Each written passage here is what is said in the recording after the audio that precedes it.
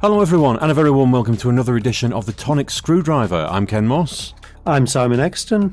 And tonight we're going to be reviewing a gin that's made not far from Podcasting House. Tinkerbrook Gin is a 44% gin, and it's made with the very water of its namesake in the heart of Oswaldtwistle in Lancashire. Using 12 botanicals in their gin, stage macerated and vapour infused, immediate citrus notes lead to a warm spice of cassia and cubeb, rounded off with a floral sweetness like no other, thanks to the use of heather, which grows in abundance around the distillery. As ever, we're just having it with tonic and a cube of ice. First things first, what are we getting from the bouquet? I'm getting a touch of heather, actually. It's very faint, but it is there, yeah. Yeah, just a touch. So, speedo's on, dive into the glass.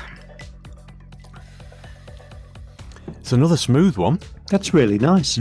It is very smooth. Because we have had some rough gins. So it's always a beautiful pleasure. I know that Little Gin Box, which is a monthly subscription, they send us 2 tasters every month, which the great provider does pay for. We aren't subsidised by anybody. But they always send us premium gins, so it's very rare that we've had one that's really not to our taste. But it's always a pleasant surprise when you put something in your mouth and it's delicious. I'm really liking that. I can't say that there's anything massively out of the ordinary about it. It's quite standard, but I really like that. Yes, there's a lot of tingle. Good word, yeah, tingle. Which I like. It's kind of a gin version of Refreshers. Oh, I quite like that. Yeah. It's a very nice gin.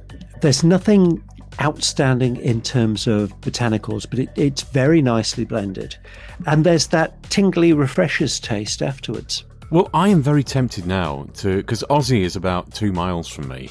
I'm tempted to go and find the distillery and see what else they've got. This is lovely. I'm really enjoying this. Yes, I'm enjoying this. 4 from me. I've got to say, it's good solid 4 territory. Tinkerbrook recommended. That's a good one.